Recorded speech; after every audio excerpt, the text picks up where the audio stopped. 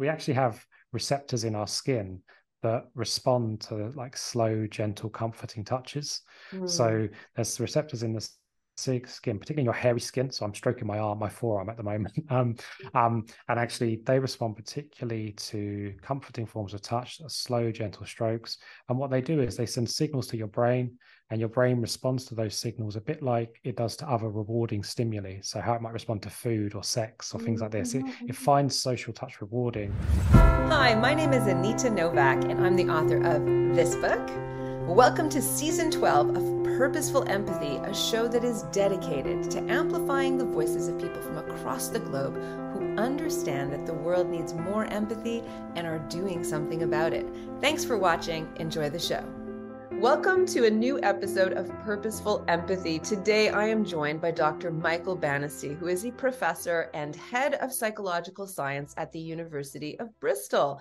He has worked as a neuroscientist for more than a decade and is an expert in social interactions and relationships, studying affection, communication, empathy, sleep, and touch.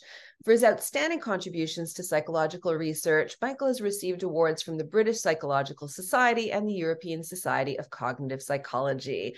His latest book explores how to enhance our levels of touch for a healthier and happier life. In the US, his book is called Touch Matters: Handshakes, Hugs, and the New Science on How Touch Can Enhance Your Well-Being. And back home in the UK, it's called When We Touch. Welcome to the show, Michael. Hi, thanks very much for having me. It's a pleasure to be here with you. I just discovered in the pre-call that you were asked to write a book about empathy, but instead you took a pass on that one to write the book about touch, and I'm happy because I'm the author on empathy. and your book is a great book as well, by the way. I'm really enjoying it at the moment, Good, so thank you. Good. Well, I'm so excited to unpack this because I think there's so much to talk about. First of all, the book is based on the touch test, right? Which I understand is the world's largest survey on touch with 40,000 participants from 112 countries. So I'm wondering if you could share sort of some of the broad, big takeaways and some of the surprises that you discovered from that test. Yeah, so you're absolutely right. Yeah, 40,000 people, 112 different countries. And it looked at all different elements of touch in our lives, right? What does touch mean to people? How does it impact our health, well-being? But also things like how comfortable are we using various technologies to touch, as maybe touch becomes more remote and digital. And I mean, one of the things that I found surprising about it, but maybe people don't find it as surprising as I did, was some of the commonalities that we saw. So often we think about touch as a sense that really is quite nuanced and can divide us. And it is true, there's a lot of nuance to touch, but for some of the very simple questions, like just asking people what does touch mean to them, and if they just give us 3 words, we saw pretty consistently around the world, didn't really matter what world region that we went to, that people were just saying comfort, warmth, love, affection, all these things. So although often we might these days think about touch with sometimes a bit of skepticism, sometimes a bit of nervousness, at the heart of it, when you just ask people simply what does touch mean, they bring it back to that. And what played out in the survey was that actually, people who have more positive attitudes towards touch and experience touch more often tend to have higher rates of things like well-being. Those who maybe feel more touch hungry, so people who feel they're not getting enough touch in their lives, can show kind of connections to like higher levels of loneliness and again, lower levels of well-being. And a whole range of other things, like how touch can have positive benefits on sleep. That was another major finding. And some of those individual differences that matter really came out. So often people think there about culture as being a major factor, but what we found was there were broader differences linked to things like personality and attachment, which actually appeared to matter slightly more than some of those where do you come from in the world kind of differences. So has all that research changed how you touch? Like, are you more touchy-feely now? Yeah, it's really interesting. So I kind of, it's really hard, I think, to connect it to whether it's to the research or whether it was to COVID, because this was a big thing in our research, right? So we launched the survey January 2020. We developed it throughout 2019 and prepared it to launch in January 2020. We had no idea, obviously, like anybody, that COVID was coming. And so we ended up running the survey during just before some of the pandemic restrictions, and then just as they set in. And that was quite interesting to look at those differences in our data. but it meant that I suppose it gave us quite an interesting window from the research, but also personally, I mean, for me, all of a sudden I was going through this interesting period where I mean, I'm a touch scientist. I know touch was really important, but I suddenly found myself in a place where I was really missing touch from my own life, right? I was at the time living, with my partner, and we were both in a kind of lockdown together. So I had somebody around to share physical contact with, but I still missed touch from friends, touch from family.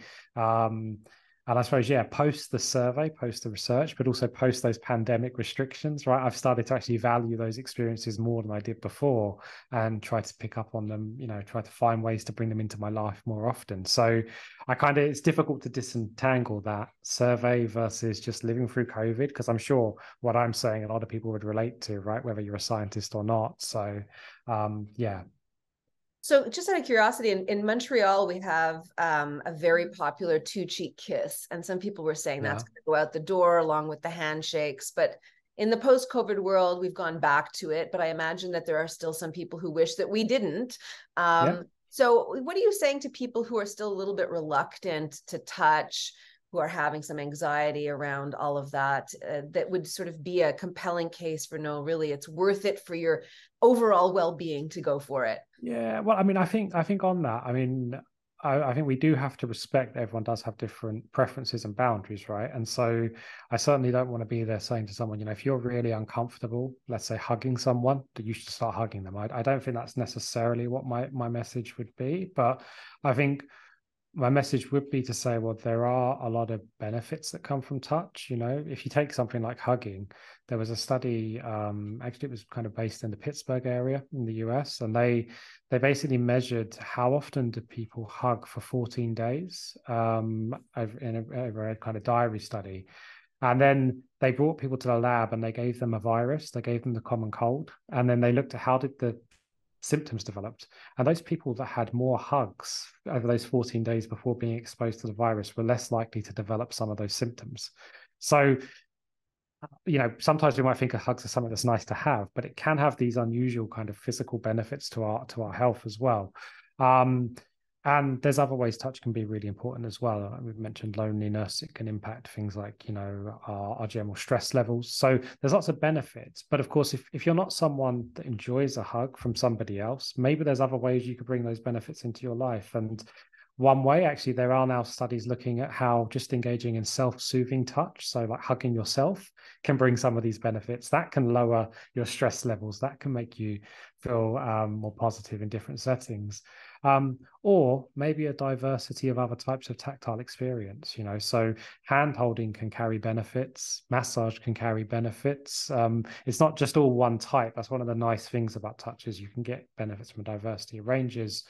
And I suppose lastly, but by no means least, we also should recognize there will be some times when people, even despite that, there's just no touch that's really they feel comfortable with or that they like. And in that context, I think that is okay, because you can still get benefits through sharing compassion and sharing care in other ways, right? So, simple displays of affectionate support to you or to somebody else, whether that's writing them a note, whether that's giving them a hug, these things can be beneficial for you and the person you're giving them to. So there's other ways you can draw it in. It doesn't all have to be touch. So that's something we have to keep in mind. Now, okay, of course, that respects sort of personal boundaries for adults who understand their own, preferences. I wonder what you would say about children and the importance of touch for babies. I know I've read that, babies are healthier with the more touch they have. Attachment therapy, is it, or attachment theory? I'm curious to hear what you have to say. There's a memory that's coming to mind of one of our prime ministers, who I didn't have a fondness for, shook his son's hand before the son went to school, and it was like, what, so I'm just curious to know. So again, I mean, touch in the early years is really important, and it's actually right throughout our lives. Those kind of, I suppose, what we might think about as affectionate and caring forms of touch, actually we respond to those right the way through until our 90s. So although our discrimination of touch, like our ability to detect fine differences in how something feels, that might just decline as we age, but affectionate, comforting touch, it's there right from birth, right the way through to the very end. And as you say, in very young infants, it's been shown that, particularly in premature infants, actually, so if they're born premature and they receive things like moderate pressure massage or kind of comforting forms of touch, they're more likely to gain more weight more quickly. They're often more likely to leave hospital early, potentially as a consequence of that. Parents benefit too. There's work now showing that if you get parents to, or caregivers to, engage in skin-to-skin contact with their infants early on, both mothers, fathers, been shown to have less anxiety, lower levels of depression and things like that. So it's a kind of reciprocal benefit that can certainly play out and be there. So it's a very important cue from very early on, and does shape relationships as we grow in different capacities. And I think your work is sort of part of a larger discourse. Like, I understand that the UK is the first country on the planet to have appointed a minister of loneliness a few years ago. And you mentioned loneliness earlier. We're living more and more alone by design, right? I think in the US, it's something like a third of households are single person dwellings at this point. Yeah. I'm just curious to know at a general meta level, what you think besides touch, like the conversation around, if we want to improve our personal well-being, that we actually need each other. And yeah, 100%. And actually, I mean, some of these things about why touch might help us is because it's a display of social connection and social support. And we know more and more now that our social bonds, our social ties that we have with people are incredibly important to our health and well-being. I mean, people have connected that to mortality rates. People have connected that to loneliness, as you allude to. And there's no denying, I think, in that sense, that actually how we can, I suppose, build a sense of community and support around us that can make the difference. I mean, the important thing in all of that is that it's really about, I suppose, an individual's perceptions of what that social support looks like. Because for one person, social support might be, I need 50 people around me. For another person, it might just be that one quality person, right? And so we have to keep that in mind. And I think this is something that increasingly there's greater awareness of. It's about that kind of quality. It's that for an individual, you can have hundreds of people around you and still be lonely.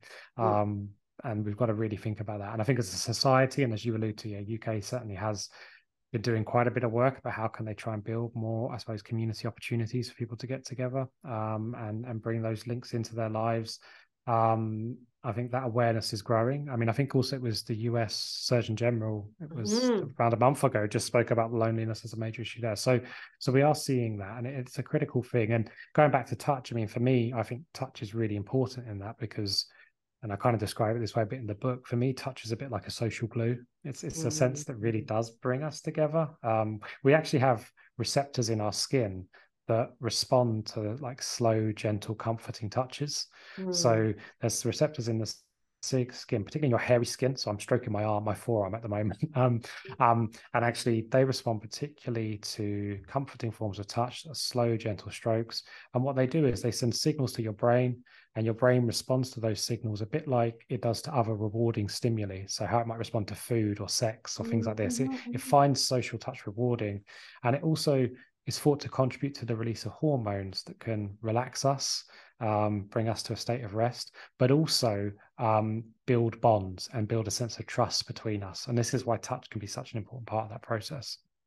You make me think of sort of even the psychedelics. I understand that there's a natural interest in just sort of like being in touch with each other, right? There's this idea that there's you just want to feel skin, and I guess the pleasure and reward centers of our brain are lighting up. And there's another component to that as well, which is actually, we can also think about togetherness as also togetherness with the world around us, right? So touch is also another place where it's really important and can be really helpful, is to ground us, to actually connect us to our environment in that moment. And one of the things people often talk about is actually, for instance, touch in, if you don't have touch in your life, you might find substitutes for it by doing things like gardening and stuff like this, because you're physically touching and connecting, and it's bringing you in. And that actually is often connected back to things like mindfulness. And often when we think about mindfulness, people tend to connotate mindfulness with meditation, but of course it's not quite the same thing, right? Mindfulness is about that awareness of your body in that moment, being aware of the particular state around you. And when you really stop and think about it, touch is a really vital part of that. And this links us a bit more back into technology as well, because now as we start to build, I don't know, virtual environments where we want people to feel present or mindful or within it, what people are realizing is to make that happen, you've got to get the haptics, you've got to get the tactile component right, above and beyond things like vision and sound. Because, you know, when you're engaging in anything, even now sitting talking to you on the phone, my feet are pressing on the floor, right? There's all these dynamics that are giving me feedback. And if that feedback suddenly disappears, it's amazing how much it can jar our perception of the world and what the world actually means to us. Yeah, so you're taking us in sort of like into the metaverse a little bit, sort of, what are those glasses 3.0, where we're touching. Yeah. It makes me think of the book Brave New World, where you sat in movie theaters and you felt what was happening on the screen. That's kind of interesting. What are your I don't know if you're spending any time thinking about this, but I'm concerned. There's a chapter that I read about technology. I'm concerned about sex, to be honest, with the idea of all the androids and robots that are coming to be, that we're missing something in the human to human contact. So do you have anything to say? Any canary in the coal mine there? Yeah. I mean, I think it's a really interesting question. I think sex is a good example.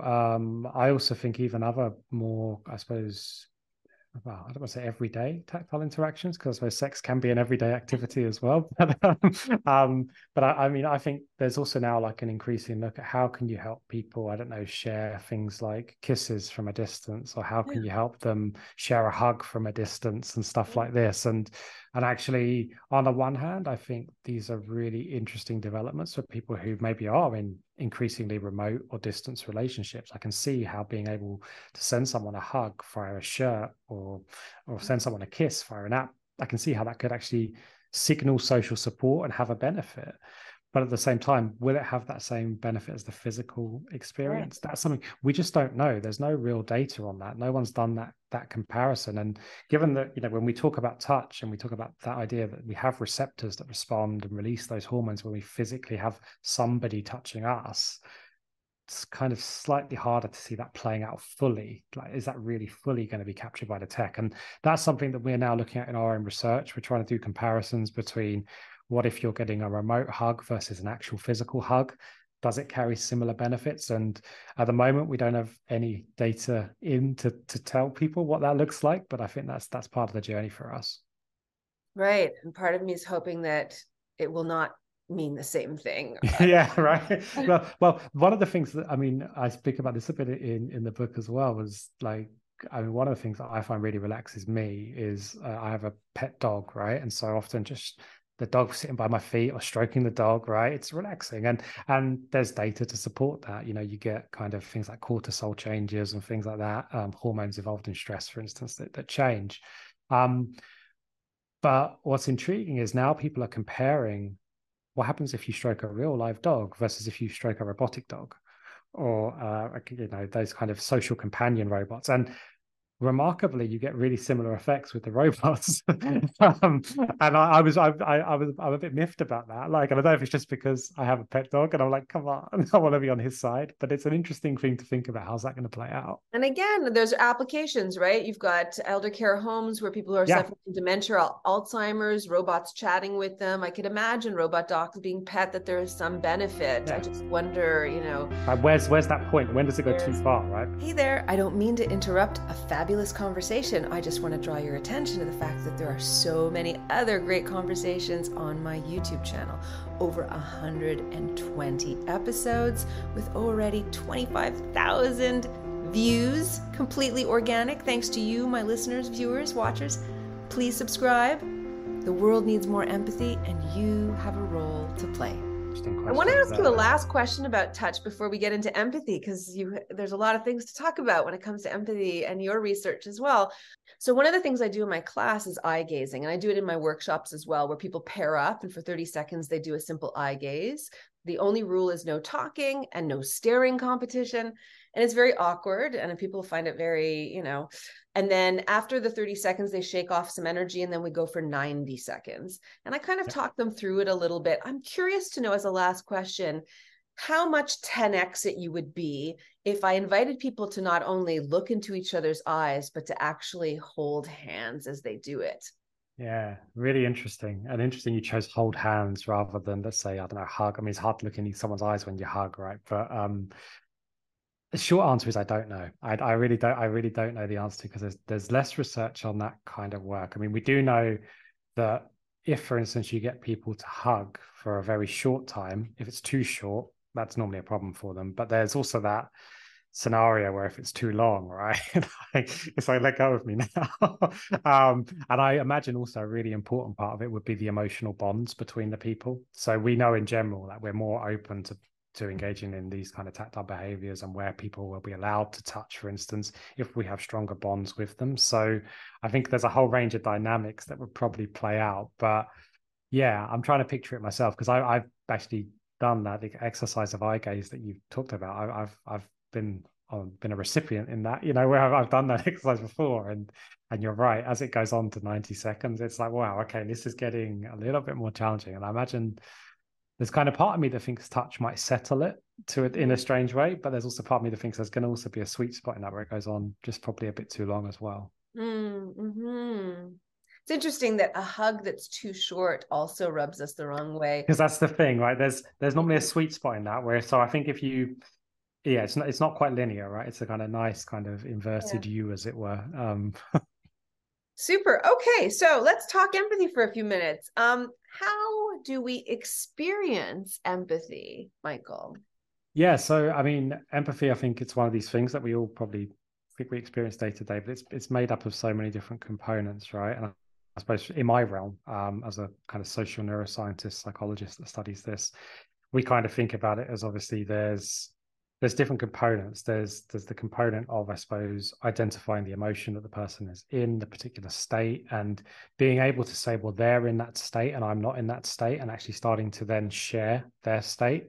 So, that kind of ability of sharing what they're feeling. And often this is connected to brain regions that are involved. I suppose we tend to recruit similar brain regions as when we experience that state ourselves. But then, of course, there's always a risk in that if we're literally sharing what someone is feeling, that we can begin to potentially become overwhelmed by that. It might be distressing for us. And I think this is one of the things of empathy, that there's always that risk that if we become too distressed by it, rather than empathy lead to some of those nice benefits that it can bring, like, I don't know, compassionate behaviors and caring behaviors, it might make us want to withdraw. It might make us overwhelmed. And so it's not only about sharing what someone's feeling, but it's also about being able to regulate that, right? It's being able to switch our focus between the self and somebody else and actually say, right, I'm going to stop focusing on you now and actually focus a bit more on me, or focus on a different component, or I'm going to find an outlet so that experience where I'm sharing doesn't become overwhelming. Maybe I'm going to think about how you can help yourself here so I can find those outlets to start helping you in that journey. And this kind of seesawing, I suppose, between the self and other seems to be a really vital part of empathy, at least in our research that we've done.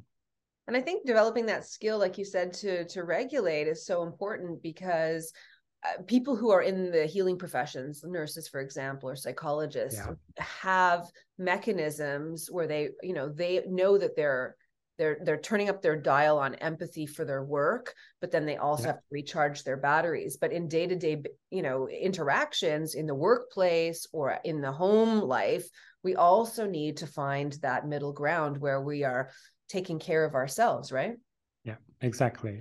And I think that is the thing. It's about trying to strike that balance, right? And I think balance is increasingly becoming the key word when we think about empathy. I mean, I think if you go back, well, probably a decade or so ago, I think everyone was talking lots about the positives. And then I think there were a few people like Paul Bloom talking about some of those negative components of empathy. And I kind of think now actually things are circling a bit more back to balance, right? And I think we're probably both, preaching to the converted to a degree in that sense, but this idea of a more kind of motivated or purposeful approach to empathy, where actually, you can use it in certain ways, but also think about, well, how can I regulate and get that balance in across all walks of life and make sure that, my empathy in the workplace doesn't cross over to how I'm feeling at home and so forth, and trying to get that balance across the piece. And sort of, if we talk about, I don't know if it's called social empathy, but in the space, in the context of working with people, collaborating, let's say a team at work, what's the value of empathy in those spaces? Yeah, I mean, it's really quite broad. I mean, you see things like increased collaboration as a starting point. I think you can see things where different team members might feel more comfortable sharing their ideas and their concerns and I suppose their feedback, right? Because they can kind of see that actually it's encouraging sharing, it's encouraging kind of collective problem solving. There's other areas as well, right? I mean, just things like communication from the team. I think there's a lot of work over the years that's shown that in general, when people engage in aspects of empathy, I mean, this can allow for things like active listening, the ability to kind of, I suppose, clearly communicate and maybe reduce misunderstandings. And I suppose another big part is also to do with relationships, right? Empathy is connected to building and maintaining relationships. And that's not just in a positive sense, but it's also in those negative scenarios, right? Where maybe there's a conflict in a relationship and empathy can play a role in helping to resolve that conflict because, you can kind of try to approach the situation and trying to understand the different perspectives that you're dealing with. Another piece of the empathy sort of conversation I'm curious in hearing your thoughts about is there are limits to our capacity to empathize, right? So if we're overwhelmed or we're stressed, that's an inhibitor, but also just the idea of, and this is, I think, based on our early brain development, that we don't empathize with people who are unlike us to the same extent as people who are like us. So I'm just curious to know what your thoughts on are, how to overcome sort of these implicit biases that we have that may have served us a long time ago, but now sort of like, put barriers. Yeah, it's really challenging, right? And it's an interesting dialogue as well, because I think I suppose there's different dynamics that, I mean, it's absolutely right. People can show biases in their empathy towards people if from their in-group rather than from their out-group. But then on the other side, if you get scenarios where, I don't know, if an out-group member expresses empathy towards an in-group member, then you can see in those types of scenarios that in-group members can start to be more likely to humanize an out-group in a conflict situation. So there's ways empathy can have a positive spin as well in that context. And I think, and you mentioned about capacity issues. And again, I think, people allude to there that I suppose when we think about empathy under a capacity issue, sometimes that might lead to people to say, well, my capacity's at full, so I'm just not going to bother. And there's a dynamic in that. So there's all these nuances. But I think you're absolutely right. It's a real challenging and thorny issue just to unpack. How can we best support empathy? And I think some of that is really, I suppose, I think it's important to make people aware of the fact that, empathy is a skill that can be trained and can be regulated. And so although, yes, there are capacity components to empathy, we can choose to work with that. And we can also think about, I suppose it's kind of top level context that can influence our empathy. And I think we can just try and raise awareness of that and think about how that can play out. I mean, and different places do that differently. I mean, there's for instance, work showing if you reward empathy, you see more of it, for example. And I'm not necessarily sure that's always the best way to go, but there's these different dynamics that can probably feed in as well. Yeah, and Stanford professor Jamil Zaki talks even just having the belief that we can become more empathic changes our behavior. So are there any training programs or training ideas that you think are useful for us to flex our empathy muscles? Yeah, well, I mean, there's very simple things. I think just framing is really important. So the kind of instructions or framing that you can give to a situation. And this can be really simple instruction of instructing people whether to feel what somebody is feeling or telling them to, I suppose, kind of feel more positively and warm towards the person without actually literally feeling what they're feeling. It's a very subtle distinction between empathy and compassion. That kind of thing can have a big impact. So you see when you get that more compassion framing, having that kind of component of warmth and outlet to it, rather than just feel what the person's feeling, you can see more of empathy being maintained through. We've done work ourselves about just regulating or training people's ability to switch their focus between the self and somebody else. So we get people just to do this offline for let's say 30 minutes or so. And we actually see that provides benefits to people's empathy even 24 hours later. So in a short-term hit, you can train components of those skills. And there is, of course, work as well around things like meditation and different meditation techniques. And again, a lot of those do think about, well, it's how you're framing things, how you're bringing in things like kind of compassion meditation, loving kindness meditation.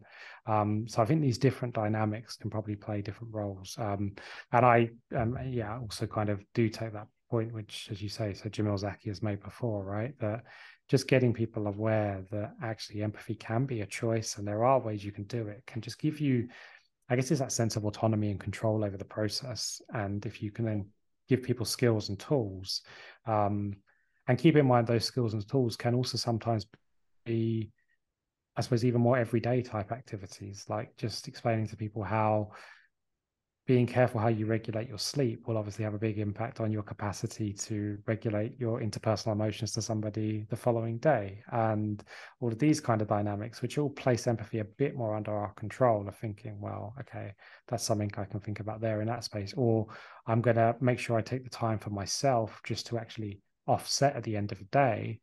And maybe that's, I want to write my thoughts down on paper. Maybe that's, I want to go for a run. Maybe that's whatever that looks like for you.